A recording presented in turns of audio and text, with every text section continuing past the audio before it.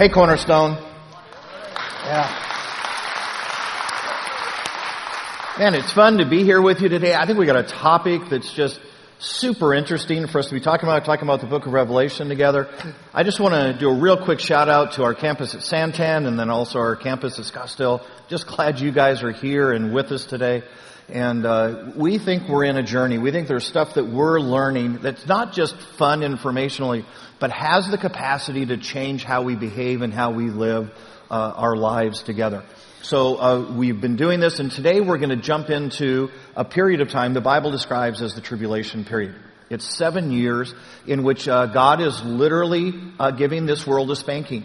He's tried everything else. He says, look, I've been kind, I've been patient, I've tried to be gracious and tell you the story of my son, and you just have refused. You just have said, forget it. And now we're getting to the end. I mean, we're getting down to where time is incredibly short, and we're about to kind of pull the time card on this thing, and you've got to get it now. And so God then in this moment says, so here's what I'm going to do. I'm going to put you over my knee. I'm going to spend 7 years spanking you, hoping that finally your heart will break. Hoping that finally you'll give in and say, okay, I get it. I understand. If you were here last week, you know we talked about this idea that right now you and I live in what is currently called the church age. And that right now the church is the key thing that God is working and doing His influence in the world through. That the church age is going to end. The next major event that's going to happen is a thing that we call the rapture. And the rapture, just so you know, is not the second coming. Those are two completely different events. The second coming, and we'll get to that in a couple weeks, the second coming, Jesus actually physically comes to the earth. That's why it's the second coming. Like the first one He came and touched the earth, second coming He will too. But the rapture, probably drew that wrong. Give myself some more room here. So we're in the church age. The rapture is a moment in which Jesus, the Bible describes, comes and meets us in the clouds. So He doesn't physically make it here to earth. But in that moment, He calls Christians out of this world. Christians are instantly caught up. The church is removed from this world. And that begins a 7-year period that we call the trib. It's a week of years in which God is primarily focused once again on the children of Israel, trying to call them to finally accept their Messiah. And the book of Revelation unpacks this period in history for us. Now here's the thing I want to say out loud. The book of Revelation is hard to understand. There's just tons and tons and tons of pictures and metaphors that are in the book of Revelation, and you go, man, this is crazy because there's dragons coming up out of the sea and there's locusts flying around, and what in the world is happening? Here's what you've got to grasp as to why the language in the book of Revelation is like it is. It's because you've got a man, John, who is being given a vision, and my best expectation and understanding, I think he saw what's going to happen the same way as if you and I looked at it on a TV screen. I mean, he saw the events. The problem is he has no vocabulary to share with those people around him what he's never seen a tank. Let alone a helicopter. How do you describe that to somebody living 2,000 years ago who doesn't even have an oven? How do you bring that into their terms? Think about that. Maybe this will help. Imagine if you got teleported back in time just 150 years to the Civil War. And I want you to explain to somebody in a Civil War era the internet. I mean, think about that for a minute. How would you explain the internet to somebody living 150 years ago? Well, there's these boxes. And the boxes have brains in them. Are we talking literal brains? Or are we talking figurative brain? What are we doing? There are brains in them. And those boxes with brains are actually connected to other boxes with brains. And some of the boxes are big brains and some of the boxes have little brains, but they're all connected. And you can go and ask a brain a question. And that brain, if it doesn't know the answer, will talk to all the other brains. And then it will send you back a newspaper. And you can read your answer. I mean, how would you explain that in any sort of terms that somebody living 150... Now think about this. Now let's go back 2,000 years. And the person who's writing it, John, doesn't understand the internet. I mean, he's never seen that himself either. And so what he's seeing, he's doing his very best to translate into the common nomenclature of the day and explain to them what a helicopter is or what a nuclear bomb looks like to people who have no concept. And suddenly it begins to be dragons. And so you and I now are left to kind of unpack that together. And here's what you need to know. It leaves you and I trying to fill in a lot of blanks. And the chances are you and I will not be able to do this perfectly as we do it. We'll probably get somewhat close, but we probably will miss a few things. Here's what I am telling you though. When these things begin to unfold, when the tribulation, when this moment happens, and the actual events begin to occur, these things that have been so hazy and fuzzy, people in that generation will go, oh my goodness, that is the locust. That's what it is. Blue, big old eyes. That's exactly what it is. And it'll be clear as day. It'll be like watching it in high def. And you ready for this? And it will be without mistake. There will not be one flaw in it. But you and I, nonetheless, are left at this moment to say, what was John trying to communicate? What did he mean when he said? And you and I are going to do our very best on that this morning to get as close as we possibly can. All right, here's what you need to know. At the beginning of what you and I call the tribulation, it actually kind of opens up and unfolds with the appearance of the 4 horsemen of the apocalypse. So I know you and I have heard that all over the place. Sometimes we've seen things like that in movies and we've seen pictures. And you had no idea that the 4 horsemen are actually biblical. That's stolen right out of the book of Revelation. And it's actually the opening events of the tribulation itself. The first horseman described is white. This horseman is actually Antichrist. Now, here's what you need to know. At the beginning of the tribulation, Antichrist is not in world power. He is one amongst many leaders. And the reality is, if you were living through the tribulation at the beginning, you probably would have a really hard time going, oh, there's the guy.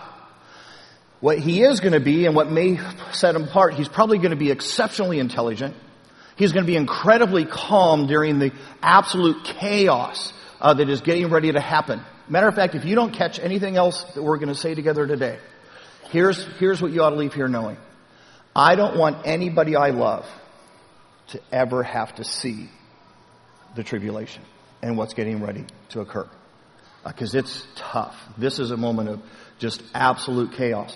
But the reality is, he's not going to be prominent at the time. Here's a couple guesses.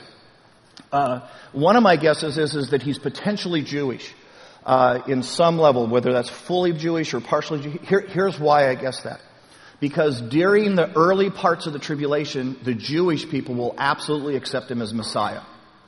And my guess is, in order for that to happen, he's going to have that heritage. And the interesting thing is that he's going to be an answer. He's going to be a genius when it comes to economics and to world order type stuff. Matter of fact, that's what's going to give him the seat at the table. Isn't it interesting that when the Jews rejected Jesus, they rejected Jesus for not being an economic and social leader. They didn't want a spiritual leader. They wanted somebody who would make their economy better and get them out from under Roman rule. And this guy will be everything they hoped for the first time. It's why he'll be so popular. The second horseman is red. And red stands for war. So somewhere right after the events of the rapture, this world's going to break out in war. And this shouldn't be necessarily overly surprising to you and me, because any time that there is a gap or an absence of leadership, men scramble for territory. It's just what we intuitively do. If you think back to as you and I tried to withdraw in some sort of an orderly fashion from Iraq, how well did that go for us? And the reality is that as soon as there was that lack of accountability and that lack of leadership, warlords all rose up to fight for their piece of the pie. This is going to happen on a world level. And if we haven't had World War III by then, that's what that'll be. Everybody trying to grab as much territory as they possibly can, as quickly as they can, in any devious way that they possibly can. The third horseman of the apocalypse is black. And it represents famine. Matter of fact, Scripture basically tells us this, that the very basics of life, the things like food and things that it takes to survive, will literally become 12 times more expensive during this period of time. So stop and think about that for a second. Last year, the average gallon of milk in the U.S. cost $3.86 a gallon. When this happens, that same gallon of milk would be $46. So imagine in just an incredibly short time, the economy taking such an incredibly staggering hit that a gallon of milk would cost you almost $50. And then here's the deal. The guy who owns the gas station, when milk starts costing him $50 a gallon, guess what he does to his gas prices? He says, hey, I got kids, I got to buy milk for, right? And when the gas guy raises his prices, guess what the TV repair? You realize the effect of this on literally the global economy will go in the basket in an incredibly short amount of time, because the basics of life will become unthinkably expensive. And then the last horseman is pale green. And this is plague. There is some sort of disease or some sort of epidemic that's going to be unleashed in this moment. And the Bible tells us that literally a quarter of the earth's population is going to die in an incredibly short period of time. Now think about this for a moment. Think about how would you even accommodate that many bodies? The graveyards couldn't hold them. My best guess is we're talking massive burial. We're talking about digging ditches, and we're getting people into those ditches as quickly as we can because we don't want the plague to spread. And you get a sense just in the opening chapters of the book of Revelation, and as a matter of fact, this is Revelation, in case you want to follow it, chapter 6, that describes the four horsemen. Just in the opening, you start to get the sense of the chaos that begins to just sweep the world at the absence of the church and right after the rapture. It becomes the forum in which this guy begins to come up with what seems to be answers. He stays calm in the midst of the panic of the world, and the world begins to coalesce and turn their attention and their favor toward him. It literally becomes his road to the throne for us. We told you already that the tribulation in many ways is God spanking to this world. That what he's doing in that moment, he's not trying to be brutal. This isn't about God trying to get even with anybody. It's literally that moment in which God is saying, look, I've tried everything else, and I'm doing whatever I can to get your attention and break your hearts so that you would, for the first time, finally submit to the Messiah and come to him. And in the midst of this, the Bible tells us in Revelation chapter 7, and guys, I just want to say this out loud. I know we haven't opened our Bibles yet because we're covering so much so fast. There's a couple passages in just a minute we're going to take and do them together. We're going to open it. But there's no way for us to read all this scripture in this room in this short amount of time. So again, if you want to look at it, it's Revelation chapter 7. And it talks about the fact that God will call out 144,000 witnesses. They will come from the 12 tribes of Israel. Remember, we told you that the tribulation is primarily a moment focused on calling Israel back to God. So 12,000 witnesses out of each of the 12 tribes will be sent out. And these guys are going to be like mini Billy Grahams. I mean, these guys are just going to be so unapologetic about their faith in Christ and what's going on. And they're, in that moment, they're going to be saying, hey guys, you get this. This is the book of Revelation coming to life. This is literally us living in the last moments, and you've got to figure out Jesus right now. And these guys will be bold, and unapologetic. Good news. Good news is that because of this, thousands upon thousands, even millions of people during the tribulation will turn their hearts to Jesus Christ. Anyone who was around, anybody remember the Jesus movement? Okay, you're all too, okay. Wow, I'm old. Okay, so late 70s, early 80s, the whole hippie movement had gone on. It was drugs and it was free love and everybody was going to live in communes and we were all going to eat granola together. And it was just this idea that was out there. And it was interesting because as that failed, that whole ideology failed, there became this incredible spiritual awakening and hunger.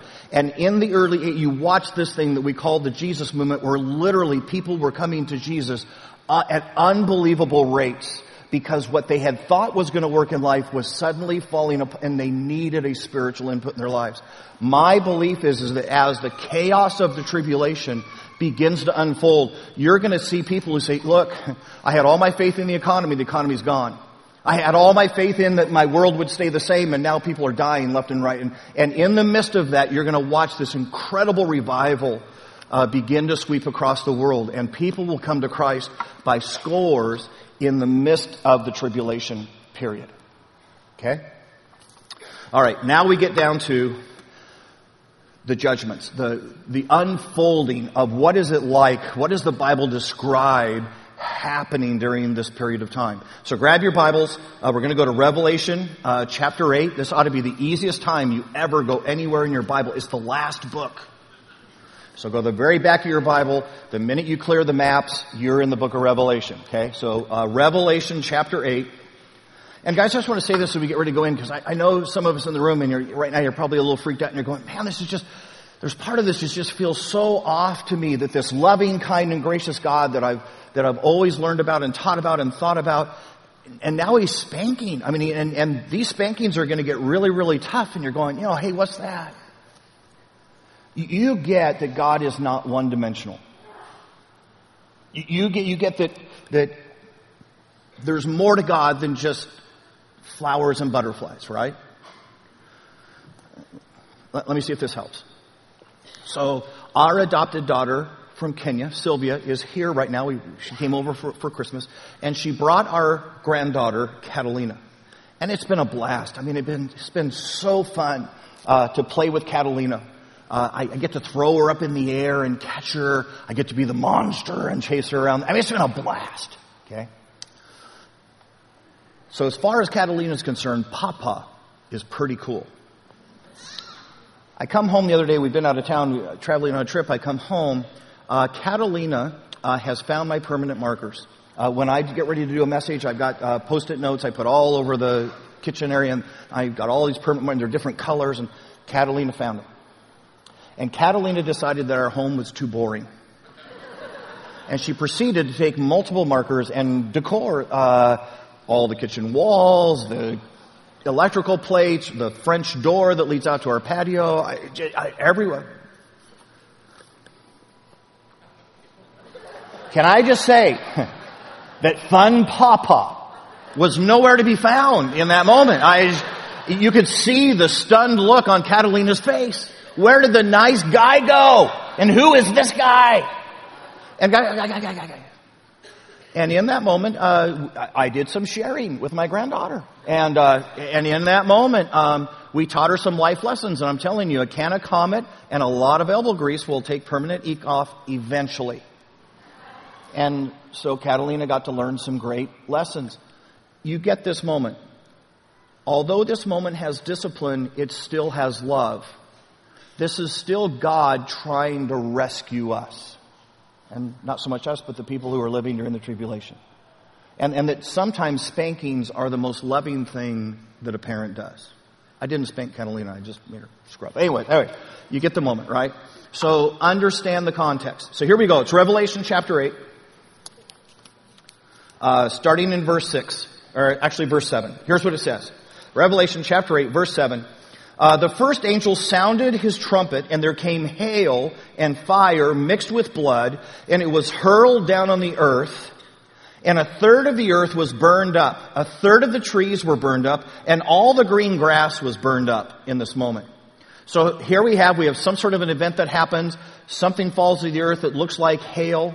We don't know exactly for sure what it is, but we do know is that it physically burns up a third of all of the plant life on the earth in that moment. So stop and think about where we already are. Stop and think about the economic collapse. Stop and think about the famine we're in already. And now we just reduce that by 1/3. So this just begins the thing tail spinning even that much more out of control. If you've ever lived in an area where there's been a major burn off, the next thing that gets you is when the rain comes the next season, and suddenly now all of that soil that's no longer held together by the roots of the plants, and now you have huge mudslides. So you can imagine what's happening in this moment on the earth. Back to the passage. Verse 8. The second angel sounded his trumpet, and something like a huge mountain ablaze was thrown into the sea, and 1/3 of the sea turned into blood, 1/3 of the living creatures of the sea died, and 1/3 of the ships in the sea were destroyed. And so now John says something that looked like a mountain on fire, fell into the ocean. And we don't know, is it possible that this is an asteroid? Is it possible that this is an event in which an asteroid comes, hits the ocean, and as a result of that, 1/3 of all of the fish in the ocean are killed? The tidal waves that come out of that just sweep over harbors and ships are put into ruin. And John describing it says it was as if. And so here's what I don't know. Does the ocean actually turn to blood? And I don't know that answer. Because here, God could. I mean, right? God could. God could just say, hey, we're just going to turn it to blood. He did it with Moses, right? So he could just say, hey, it's blood. Is this that asteroid hitting the seabed and now all the soot is coming up and now it has a red... I don't know. I don't know. Here's what I do know. When this moment comes, the people living in that moment go, oh my goodness, that's the mountain John talked about. There went 1/3 of our ships and there went 1/3 of the ocean's living creature. And look, it looks just like blood because it will unfold exactly as John said. Back to the passage. Verse 10. The third angel sounded his trumpet, and a great star, blazing like a torch, fell from the sky on 1/3 of the rivers and on 1/3 of the springs of water. The name of the star is Wormwood. 1/3 of the waters turned bitter, and many people died from the waters that had become bitter. Now, we don't know again. We're still trying to figure this out. Is it possible this is a nuclear event? Is it possible that a man living 2,000 years ago, trying to describe what it looks like to see a nuclear missile coming down to hit the earth, would describe the flame coming out of the tail of that as if it were a star coming to earth? And isn't it possible that a nuclear event would turn and contaminate anything in its area? Thus, 1/3 of the fresh drinking water now being bitter and capable of killing people who drink it.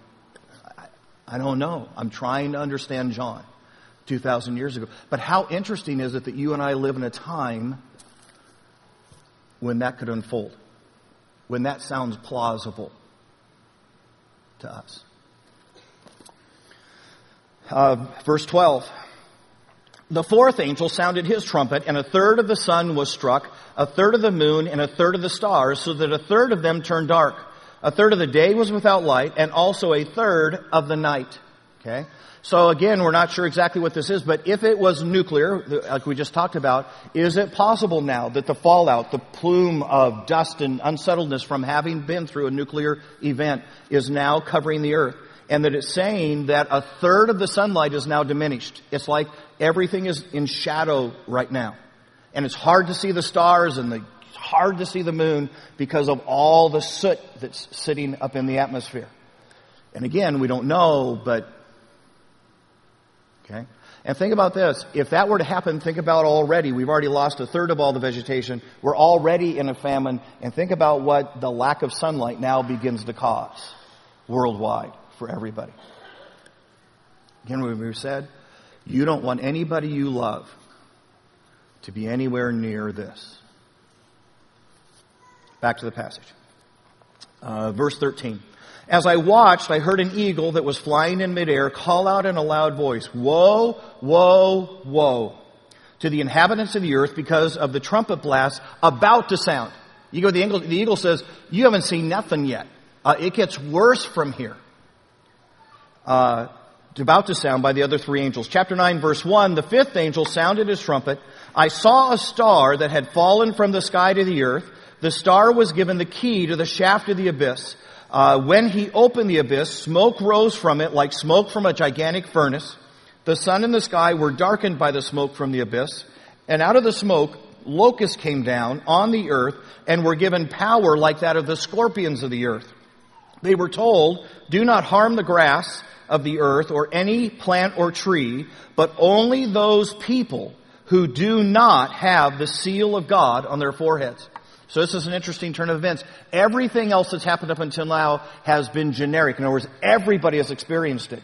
This event is the first event that becomes specific, and these, whatever they are, that are coming out of the pit, these locust-looking things, are only given power to hurt or to affect people who have refused to accept a Savior, who are following the Antichrist. Verse 7, the locusts look like horses prepared for battle. On their heads, they wore something. Oh, I'm sorry, I skipped some. Go back to verse 5. They were not allowed to kill them, but only to torture them for 5 months. And the agony they suffered was like that of the sting of a scorpion that strikes. During those days, people will seek death, but will not be able to find it. And they will long to die, but death will elude them. How many of you have ever been stung by a scorpion? Okay, so you've lived in Arizona longer than 6 months. So, here's the deal. So, scorpion stings are no fun, but you realize this is on steroids. Because as I was laying on the couch after being stung by a scorpion, I had no desire to die. I did not say, just kill me now. And yet, this says, the agony these people will experience through this event will be bad enough that they will long to die and will not be able to. Now down to verse 7. Here we go. The locusts looked like horses prepared for battle. On their heads they wore something like crowns of gold, and their faces resembled human faces. Their hair was like women's hair, and their teeth was like lions' teeth. Gotta remember, John's trying his best to describe. They had breastplates like breastplates of iron, and the sound of their wings was like the thundering of many horses and chariots rushing into battle. They had tails with stingers like scorpions, and in their tails they had the power to torment people for 5 months. They had as king over them the angel of the abyss, whose name in Hebrew is Abaddon, and in Greek Apollyon, that is, destroyer. The first woe is past, 2 others are yet to come. So here's the deal. We don't know. This is an interesting moment. There are some Bible scholars who have looked at this description of the locusts, having wings that sound like thundering horses, having the flat chest plate that's like a locust, having teeth like a shark, and said, you know what, we think this is a helicopter. I mean, stop and think about, very often on our helicopters we paint, kind of that shark's mouth type of a thing, and if you're John trying to describe the sound of a helicopter, wouldn't you say it was like chariots, thunder? So they've said, we think this is potentially, think about the tail of a scorpion, very helicopter-like. I don't know. I don't think so. Okay, I don't think so. I think this is probably the first time in the book of Revelation that something that is happening that is purely supernatural. In other words, you got to remember these things are given the power only to strike those who have refused to take and follow Christ. And if you think about everything else that's happened, the earthquakes that have happened so far, the famine that's happened so far, the plagues that have happened so far, the asteroids coming out, you can explain everything else as either being a natural disaster or being man-made. And I think up until now, Antichrist and the enemies of God have been able to say, no, this is global warming on steroids. This is just the mess we've made of the world. This is all about men fighting each other and launching nuclear. Everything is explainable until this moment. And I believe this is the first moment in which something is so supernatural in content that you cannot possibly explain it except that God is involved and that God is disciplining the world. And here's the interesting part of it. Even with this moment, they will refuse to follow God. Even in this moment, they will shake their fists and say, no, absolutely not. And you and I want to, and then I'll go, guys, wait a minute. The rest of it you could explain, but I mean, this is so clear. This is supernatural. How can you keep denying God? How can you keep turning your back? How can you keep fighting Him? I mean, He's winning, right? How can you keep resisting God? You realize we shouldn't be that stunned. Because the reality is you've seen people do this over and over again. The truth is, we've done this. Something happens in our lives that we think is so unfair and that we lose a job. One of our children ends up sick. Somebody we love dies. And in that moment we go, hey, wait a minute. If there was a loving God, how could this be happening to me? No way, no way, no way. This has nothing to do with God. This is just random horribleness that's going, no, no, no. And truth be told, if God is responsible and if God is doing this, I don't want anything to do with that God. And you and I should not be stunned that in the midst of a spanking, there will be those who instead of softening their hearts, will instead stand in defiance and say, absolutely not. I will not, I will not, I will not. Turn to God. Back to the passage. Chapter 9, starting in verse 13. Here's what it says. The sixth angel sounded his trumpet, and I heard a voice coming from the four horns of the golden altar that is before God. And it said to the sixth angel who had the trumpet, release the four angels who are bound in the great river Euphrates. And the four angels who had been kept ready for the very hour and the day and the month and the year were released to kill a third of mankind. So now we're going to lose an additional third of mankind. And the number of the mounted troops was twice 10,000 times 10,000. I heard their number. Twice 10,000 times 10,000 is 200 million troops. 200 million. You realize the entire population of the United States is only 300 million. Who in the world could field an army like that? And it's interesting because I think the Bible tells us. Ready? Let's go back. Verse 17, the horses and the riders I saw in my vision looked like this. Their breastplates were fiery, red, dark blue, and yellow as sulfur. The heads of the horses resembled the heads of lions, and out of their mouths came fire and smoke like sulfur. Heads of lions, fire out of their mouths like sulfur. Remind you of any country? What about China? If you think of the national symbol of China, a dragon, wouldn't it be the face of a lion with fire coming out of its mouth? And isn't it interesting that the colors red, deep blue, and yellow have long been associated with China? And China could field a 200 million. China right now is 1.3 billion people. Isn't it interesting that Scripture potentially is talking about a nation that at the time the Bible was written didn't even exist?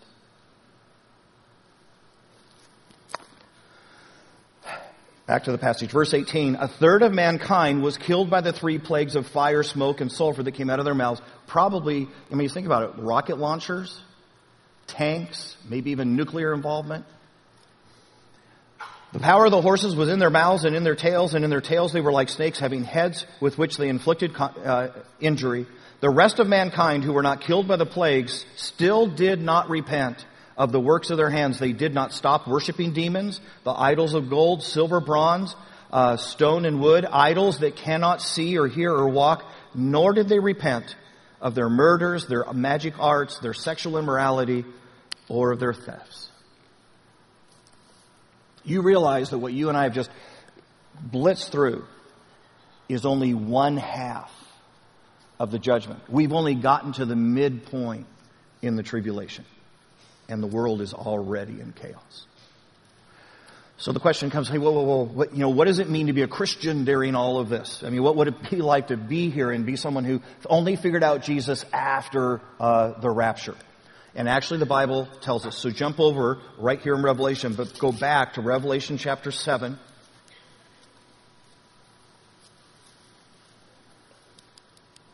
Starting in verse 9. Here's what it says. Revelation chapter 7. This is what it means to be a believer during this period of time. Revelation chapter 7, starting in verse 9, it says, after this, talking about John, I looked, and there before me was a great multitude that no one could count from every nation, tribe, and people and language standing before the throne of the Lamb, before Jesus. Now think about this for a second. John just counted 200 million. And he says of this crowd, you couldn't begin to count them. This crowd is massively too big. You can't even number the number of people that are in this crowd. Okay? They were wearing white robes and were holding palm branches in their hands. And they cried out in a loud voice, "Salvation belongs to our God who sits on the throne and to the Lamb." All the angels were standing around the throne and around the elders and the 4 living creatures. They fell down on their faces before the throne and worshiped God, saying, "Amen. Praise and glory and wisdom and thanks and honor and power and strength be to our God forever and ever. Amen." Then one of the elders asked me, John, "These in white robes, who are they and where did they come from?" I answered, "Sir, you know." And he said, "These are those who have come out of the great tribulation, who have washed their robes and made them white in the blood of the Lamb." You get what he just told John. These are the Christians who have died during the tribulation for their faith. And what we know is that there will be so much anger, so much angst leveled at believers. I mean, we may be made the scapegoats, and they say, "Hey, the whole reason God's doing this is because of you." We may just look like spiritual lunatics during that period of time, and they just go, "Look, would you just shut up?" And so whatever that is, we may get blamed for the economy. It's your fault. You were the ones running the... we don't know. But what we do know is much like what happened with Hitler and the Jews during World War II will happen with the Christians during the tribulation. Christians will be the absolute focus of hate and will be martyred by the millions. A number that could not be counted for their faith. Which leads you and me to some interesting conclusions. When you and I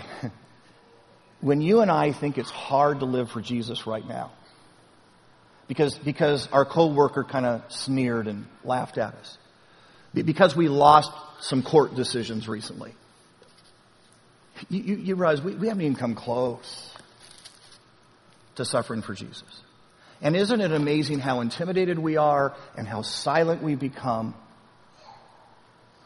And guys, we haven't even begun. We haven't paid anything to follow Christ. Second thing, nobody you love, anybody that you have any care for, do you want to ever see the tribulation. And the only hope for them is this, that before these events unfold, and guys, I don't know. I've already said I don't know. Anybody that would tell you they know when it's going to happen would be a liar. But I do know that you and I are closer than any generation has ever been before. And the only hope for our friends and the people we love not to have to see this, the surest hope, would be that you and I would share Jesus with them. I mean, guys, think about this. How thrilling would it be if the rapture happened in our lifetimes? But the people that you loved the most and cared about the most were in heaven missing this because you were courageous enough to tell them about your Jesus. How fulfilling would that be for you? How thankful would they be for you? No wonder Scripture says everyone who has this hope in them lives a little bit differently for Christ. Let's bow our heads. Hey, dear Lord Jesus, we